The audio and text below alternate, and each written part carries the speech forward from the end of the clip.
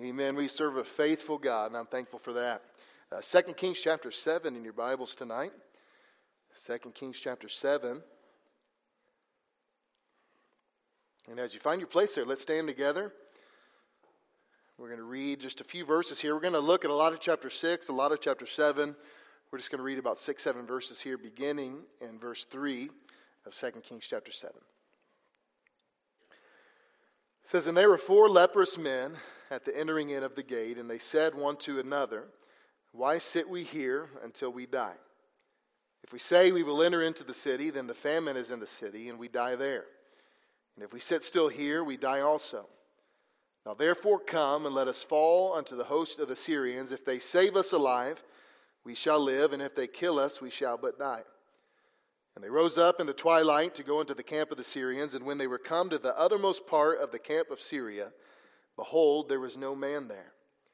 For the Lord had made the host of the Syrians to hear a noise of chariots and a noise of horses, even the noise of a great host. And they said one to another, 'Lo, the king of Israel hath hired against us the king of the Hittites and the kings of the Egyptians to come upon us.' Wherefore they arose and fled in the twilight, and left their tents and their horses and their asses, even the camp as it was, and fled for their life.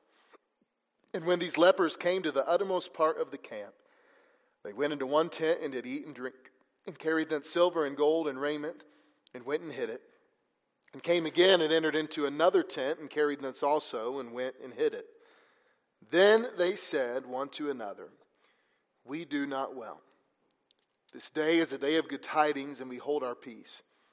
If we tarry till the morning light, some mischief will come upon us. Now therefore come, that we may go and tell the king's household.'" Let's pray. Lord, we love you. God, we thank you, Lord, for your word. God, we thank you for the privilege that it is to be in church tonight. And Lord, I just thank you, Lord, for your presence. God, I thank you, Lord, for, Lord, how you speak to us. And God, I pray tonight as we're looking at your word, God, that our hearts will be ready and receptive to whatever truths you have for us from it. God, that you be with me as I preach. Just work in our hearts, use our church, Lord, to reach the area and have an impact on the world with the gospel. We ask all this in Jesus' name, amen. You may be seated. Around 15 years ago, there was this campaign on television that some of you might remember as I begin to describe it, but I remember these inspirational stories that were told in just a 30-second slot on TV, and I remember this one instance where it looked like there was a nuclear disaster about to happen at a nuclear power plant, and there was this man there that very calmly and assuredly took control, and things turned out okay. And come to find out, this man wasn't a scientist. He was just a visitor there for the day. I remember another one. There was a man flying a helicopter, and this man flying the helicopter was there's a little bit of turbulence there, and these people were impressed with his flying skills. And come to find out, this man had never flown a helicopter in his life, and never even had a flying lesson in his life. He was able to do something great. I remember another man in the middle of a heart transplant, and the blood pressure of an individual is going down. This man calmly solved the problem, and come to find out, as he took his mask off, the nurse looked at him, and they said, "Wait a minute, you're not the doctor." And he said, "No, but I stayed at a Holiday Inn Express last night." You guys remember those commercials? Yeah. Those are people that should not have been able to do what they did. And really, we know it's fake. They weren't really able to do what they did.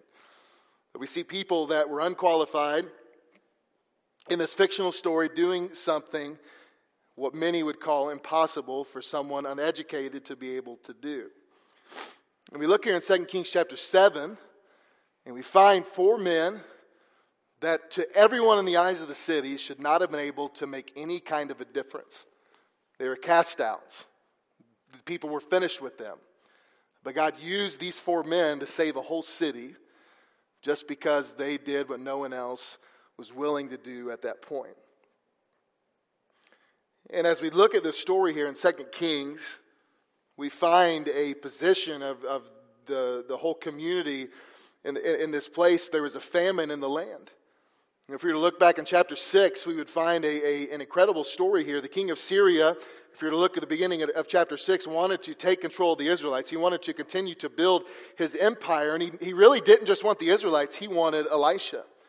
He wanted the life of Elisha. He wanted to end what the prophet was doing. And we understand Elisha, through the power of God, and this chapter was told by God. And he went to the king of Israel and said that the Syrians were coming for them. And the Syrians were going to take them out. And the king of Syria thought Elisha was a spy. He tried to capture him because there's no way he understood his secrets. He was trying to figure out how he knew all these things. And after several attempts, failed. And we look in verse 24 of chapter 6, and it says, "And it came to pass after this that Ben-Hadad, king of Syria, gathered all his hosts and went up and besieged Samaria." That word besiege there means to cramp out, to choke them out, to surround them, allowing no one to leave, no one to enter.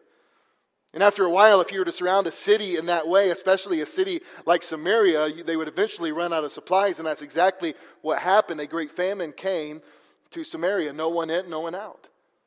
And it was so bad, as we read here in 2 Kings chapter 6, that we would see they were paying incredible amounts of money to eat horrible meals. 80 pieces of silver they were paying to have the head of a donkey to eat. 5 pieces of silver for the dung of doves. That's pretty bad.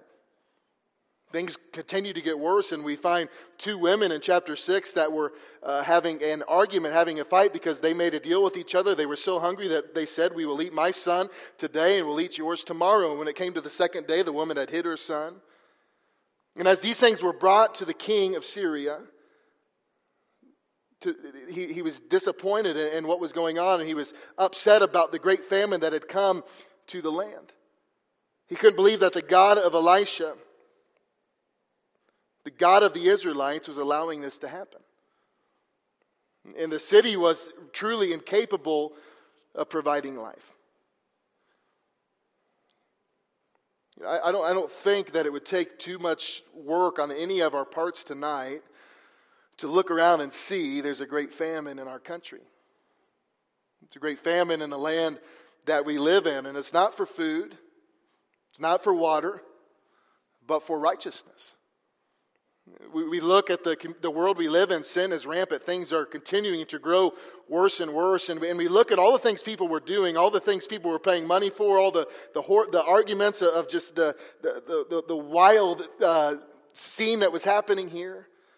People were losing their minds here in 2 Kings chapter 6. But we look at the world we live in, and people are losing their minds. Things that we would have never fathomed people would be talking about or arguing over, or problems that we would run into. Things that make no sense to people that are looking to the Word of God and with the mind of God, making decisions in the world that we live in. Things we would have not even entertained or heard speak about 30 years ago. There's things that are acceptable now that couldn't have even been spoken of not too long ago. And the things that we hear on TV, or the things we may read about, or there's a great famine in our land. You know, the famine not only caused the king of Samaria to be mad at God and upset with Elisha, but he also wanted the life of Elisha. He became so far gone here, so blinded, that he was blaming all of this on God and all of this on the prophet that God had sent them.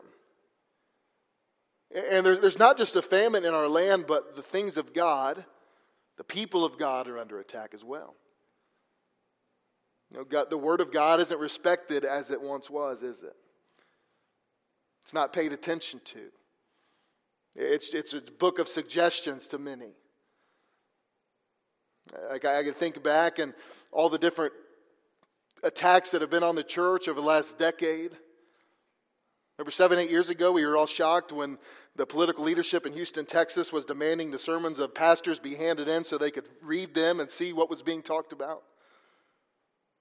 Think of many different instances from that moment that we were shocked about, that the same thing has been tried. We look back at 3 years with the coronavirus and the arguments over what was essential, what was not, and what many different governments are trying to do to shut down churches, to keep them from meeting for a certain time under just the realm of safety. Then we look at our country and we look at the problems that are coming, and the different arguments, different fights, the different debates that may be going on. And when bad things happen, God is blamed many times. And we see a famine in the land that we live in. And we look here in 2 Kings chapter 6 and we find an incredible famine recorded here in the history of the world. But as we look at this famine and we look at all these different things that happen, in the midst of famine, God had a plan. Now, God was not done with the Israelites in the book of 2 Kings. There's a lot of things to happen beyond this. The messenger of the king came to Elisha and he says to Elisha, God has brought all this evil on us. God has brought it. And we have to do something there at the end of chapter 6. He's telling him we have to do something about it. It needs to stop now. And if we need to take your life, if the life of Elisha is what will fix this, we're going to do it. And we have to do something to make this stop. And he asked this question. Look at the very end of chapter 6 there in verse 33. Behold, the evil is of the Lord. What should I wait for the Lord any longer? We're tired of waiting. God wasn't doing what they expected him to do. Why should we wait any longer? And we look at the situation they were in, the impatient minds that they had. We look at women fighting over eating their own children. We look at the horrible things they were eating to just stay alive. All of the problems we don't read about that were obviously there. And we look here in verse 1, and here's the answer Elisha gave the messenger. Then Elisha said, Hear ye the word of the Lord. Thus saith the Lord, Tomorrow about this time shall a measure of fine flour be sold for a shekel, and 2 measures of barley for a shekel in the gate of Samaria. Elisha tells them, I know that right now you are paying incredible amounts of money for some horrible things, but in 24 hours, everything is going to be different. Remember how much they were paying? 80 pieces of silver for a head of a donkey. 5 pieces of silver for bird poop. But in one day, they're going to be paying pennies for all the flour they could need. Pennies for barley. He goes, I know it looks like there's no end in sight. I know right now you don't see any way out. I know you don't think anything good is going to happen. But in 24 hours, God's going to do something. You know, God is not done with this world. He's not done with Midland, Texas. He's not done with Odessa. He's not done with the Permian Basin. He's not done with the United States. And it's easy for us to get caught up in all the horrible mindsets, all the terrible things happening, all the bad things that may have happened to us or people we care about. It's easy for us to look at the educational system and to look at the people that are running the country that we live in and think, you know what, maybe it is over. It's not too much longer before just the work of God isn't going to be able to continue. And we look at our world and we see the rumors of wars, all the different things going on, and we think, you know what, maybe there's not a whole lot of time left. There's not a whole lot that God is going to do. But we need to remember, just like God had a plan here, God has a plan for us now. But sadly, so many Christians are really have this mindset that this messenger had. Look at his response there in verse 2. Then a Lord on whose hand the king leaned answered the man of God and said, Behold, if the Lord would make windows in heaven, might this thing be? He's basically saying what? Is God just going to open up the windows of heaven and give us everything we need? You know, it's funny to me as I read that is it wasn't but just a few hundred years before that God did just that, didn't he? For his own people. Manna came down. When they got tired of that, God provided meat in many different ways. But he's saying, yeah, that'll take a miracle. You see where we are. You're saying in one day things are going to be different. And so often in our Christian life, in the life of our church, in our ministry, and the things that we do for God, we have that same mindset, don't we? We think about those people that may need to be reached. We think about the countries around the world that are struggling. And we want God to do something, but in our mind we think, you know what? It'd take a miracle. Only if God would open up the windows of heaven could something good happen here. Only if God did something miraculous could my coworker be reached, or could my family member come to Christ, or could this person repent of their backslidden state from God and come back to the church. Only with a miracle could that happen. But our God is capable. And we look here at this horrible situation they were in. We see the answer of the prophet, and we also have the rest of the story. And God was about to do something incredible for the Israelites. And I love who he chose to do. As we look at the world we live in, God has a plan. People were saved because of his ministry. Charles Spurgeon, we know much about him. We know he's very eloquent. I think many of us have probably read things that he had said or sermons that he had written. Charles Spurgeon heard of all that D.L. Moody was doing, and he was excited to have him in. He brought him out to England to preach to his church, and as he heard him preach, he was sitting there baffled because he could not believe how bad of a speaker D.L. Moody was. You know, Charles Spurgeon had this great vocabulary and was this great communicator, and D.L. Moody comes and he was stumbling all over himself. There's nothing impressive about his delivery. The things he was saying didn't sound like he was an extremely smart man. But as the message ended, the pews were empty and people were at the altar and people were getting saved. People were giving their life to Christ. And Spurgeon at that moment realized it wasn't about the man. It was about those that are obedient to the God who is capable of using them. And as we look in Isaiah chapter 6, verse 8, he had this verse marked in his Bible. It says, "Also I heard the voice of the Lord saying, 'Whom shall I send? And who will go for us?' Then said I, 'Here am I, send me.'" And next to that verse in his Bible, D.L. Moody wrote this: "I am only one, but I am one. I cannot do everything, but I can do something. What I can do, I ought to do. And what I ought to do by the grace of God, I will do." That's the mindset God needs of us. That's what every Christian needs to realize is we have a job to do. We're not going to change the world by ourselves, but we can make a difference in one. And we look at these lepers. Nothing good was going to happen if they stayed. So they took a step toward the camp of the Syrians. And we look here in verse 5 of our text here, 2 Kings chapter 7, and it says, "And they rose up in the twilight to go into the camp of the Syrians. And when they were come to the uttermost part of the camp of Syria, behold, there was no man there." It's not what they expected. The Syrians had been camped and they had cramped out the city of Samaria. And for months at this point, they had been there. They had heard them practicing their craft and doing all the things soldiers would do not too far from there. But as these lepers arrived at the camp of the Syrians where they'd heard all the ruckus going on, all the things going on, they arrived to the camp where there should have been hundreds, maybe thousands of soldiers, and it was completely empty. No one is there. Look at verse 6.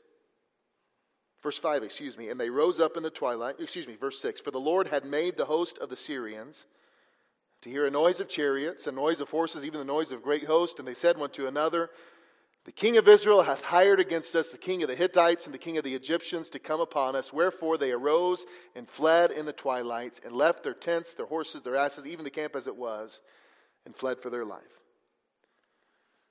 So the Syrians the night before had heard all kinds of enemies coming their way to defeat them. And they got up and they read, and commentators believe that they ran over 20 miles to get to where it felt safe. It wasn't the Israelites, it wasn't the Hittites, it wasn't the Egyptians. It was God causing them to hear those things and to leave. To a point to where they left everything they had and got as far away from that camp as they could because they felt they had no time. What a reminder of what God can do with nothing. And these lepers arrived there into this camp, and I like to imagine in the distance they smelt a warm roast beef that had been resting there in the oven or in the crock pot. They go into the tent, they find that. They went into another one and they found a fresh bucket of KFC on the table, some fried okra and some mashed potatoes, some cornbread. Not the sweet kind, the normal kind, the bland cornbread. The next tent, they went and they found a blackberry cobbler, still warm, ice cream in the freezer, all the food they could ever want. What an incredible picture that is of what God did for us. You know, we were starving without Jesus. No hope. And He set the table for us. Everything's prepared. The work is done. All we had to do is eat. And that same thing is available for anyone that wants it. And I feel if the story stopped there, that's enough. It's a pretty happy ending. These men took a great step of faith, a great leap in their life. They took a risk, and God blessed them for it. But that's not where it stops. They found all the food they could want. They found food to help them in their state of hunger. But could you imagine what these lepers looked like, what they were wearing? They went to one tent and they found the shoes that they had needed. They found clean clothes. They found gold. They found riches. They found livestock. They had possessions that they had not ever had in their life. You know, all those lepers needed was food. All we need is salvation. But God has done so much beyond that for each and every one of us. Blessing after blessing. I'm thankful tonight we have a church that we can worship freely in. I'm thankful tonight that we have the Word of God in our possession. Not the words of wise men. The Word of our Creator God. He has left this for us. I'm thankful tonight that God has blessed me with family. And blessed my family to a point. I have 3 of my children that are saved. I love hearing my children. I love thinking of the thought this morning of the kids there and junior church having fun together and singing songs and learning about Jesus. It's a wonderful thing knowing people you care about are saved. Every possession you have is not because of you, it's because of God. Understanding the promises in the Word of God that God is going to work all things out for our good. To them who are the called according to His purpose, understand that He will never leave us nor forsake us, understanding that there is nothing anyone could ever do for us to lose our salvation. The peace of God. All the things that so often we take for granted are things we do not deserve. All these things beyond salvation, all the blessings we have in our life. And I can imagine these lepers as they arrived there in the camp of the Syrians and seeing that food and then seeing beyond that. And for the first time in maybe years, they had clean clothes on their back. They were holding money in their hands that they could do so many things with they had not been able to do. Do you remember where you came from? Can you remember life before salvation? Or maybe tonight you could think of someone that you know. Someone you may have gone to school with, maybe a sibling that you have. Someone that had the same upbringing. And you look at your life and you look at the joy you have in your God, and you may look at them and what they have without Him. The difference God has made. Are we thankful for that?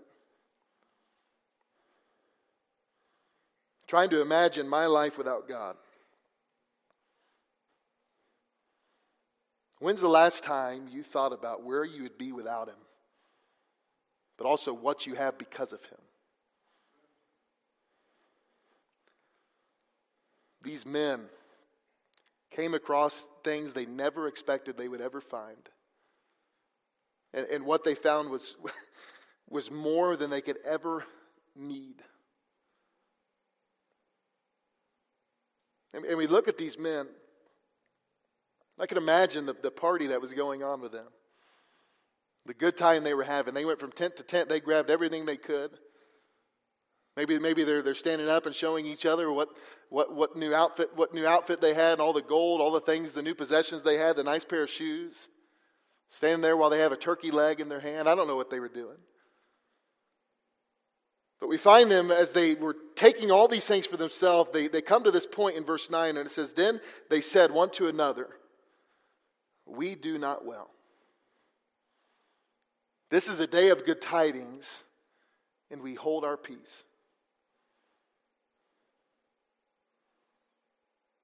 As they were there recognizing all they had, they realized just a little bit of a walk away from them, there was a city of people that were going to die before too long if something didn't change. There's a city of people whose destination did not look too great. And they said, "If we tarry till the morning light, some mischief will come upon us. Now therefore come, that we may go and tell the king's household." These men came to realization that they had more than enough to share.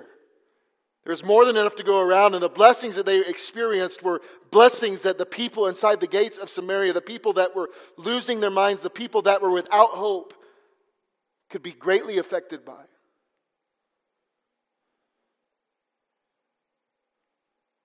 And they made an unselfish decision. You know, these men could have held everything for themselves and been all right. But they said, "We do not well."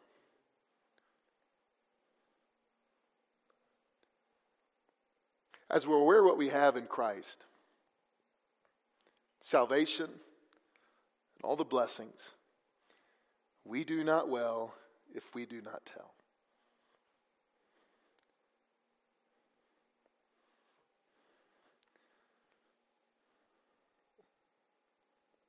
Are we sharing it as we should? You know, there's this young man in 1998 named Christopher Searcy. He's playing basketball there in the inner city with some friends, and as he's playing basketball there in the city, a drive-by shooting happened. He was shot, and the bullet pierced his heart, and his friends quickly grabbed him. The hospital was just a block away, and they carried him there outside of Ravenswood Medical Hospital. And as they got to the outside of the hospital, they're just outside the entrance of the hospital, Christopher collapsed, and his friends panicked, and they ran inside, and they told the doctors, they told the nurses, everyone there in the emergency room that their friend had been shot. He was out there dying.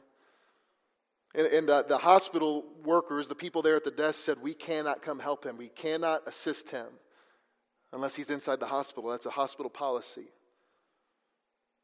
And they're begging these people, and some police officers nearby heard what was going on, and they went and they grabbed a gurney, frustrated that the hospital workers weren't coming out to help them. And they put this young man on the gurney and got him in, but it was too late. He died. You know, we hear that story, and it's a pretty sad one. That's a sad situation, and we think about that policy the hospital had, and what would have been different if somebody would have just come out and helped him. But how many times does it take someone to come in the doors of the church for us to share the gospel with them? Or for someone to bring it up to us, for us to tell them what we believe? How many people are living today without the gospel just because we haven't gone outside our comfort zone, what is normal for us, and shared what God has done for us?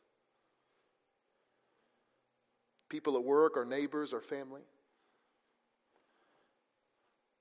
We look at our world needs the gospel. The decision these lepers made was an unselfish one. It was an active one. You know, they didn't just have intentions, they went. If we continue reading in the story, we see they immediately went. They were afraid to wait until the morning. They didn't know what was going to happen. They left immediately and told people. We need to go out. There may be someone in your life that you just need to share the gospel with. Maybe someone in your life you need to invite to church or send that text to or call. Are we doing that? And we look at the world that we live in and the great need there is for God, not just in America, but in every part of the world. And I'm thankful for our church, and we know our church, 10% of our giving goes to missions. I'm thankful for that. But this month, I want us to pray about doing more. We're not going to increase any sort of percentage, but I want to encourage you to pray about possibly just committing to God to give a little bit beyond your tithe to missions, not to the church, not for us to benefit from it, but for us to be able to do more through missions. I want us to be a church focused on the person next door and the person across the street, the person we work with, the person at the grocery store, but I also want us to be a church that is burdened for everyone in the world to hear what we have. Are we thinking about it? Are we praying for missionaries, more missionaries to go? Are we giving to missions? Are we passing out tracts as we should?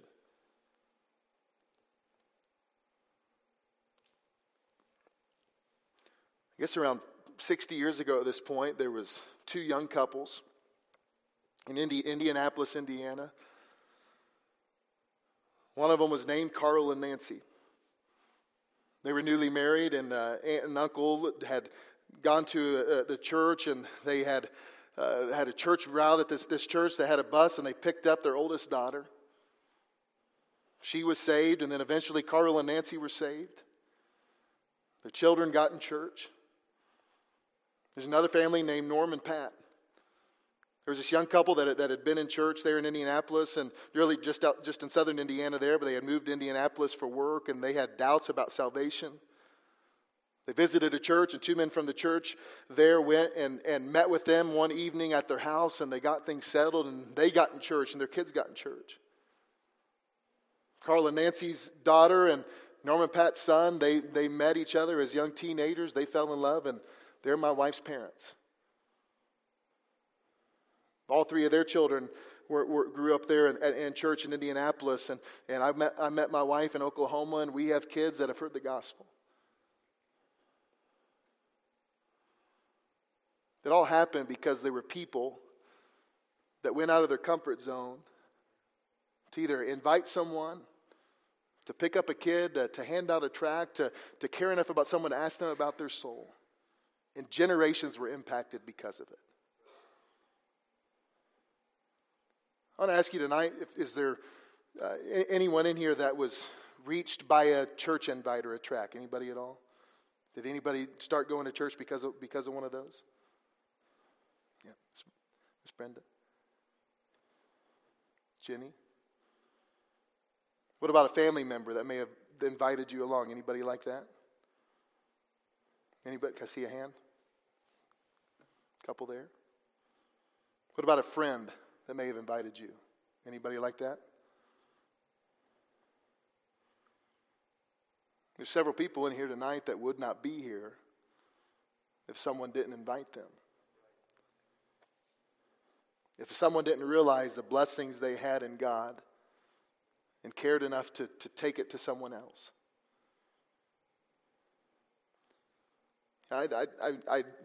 There's a fine line here. I don't want to be a pastor that is guilt-tripping anybody, and I pray to the Lord I approach these things with the right heart. But we do not well if we do not tell. And if Southwest Baptist Church is known for anything, as long as I'm pastor, I want it to be known for people that care about other people enough to tell them about Jesus. And give so other people can go tell people around the world what God has done for them. The last thing that Jesus said before he left this world was go and tell others. His last command. Let's be a people that make his last command our first priority. Every head bowed, every eye closed.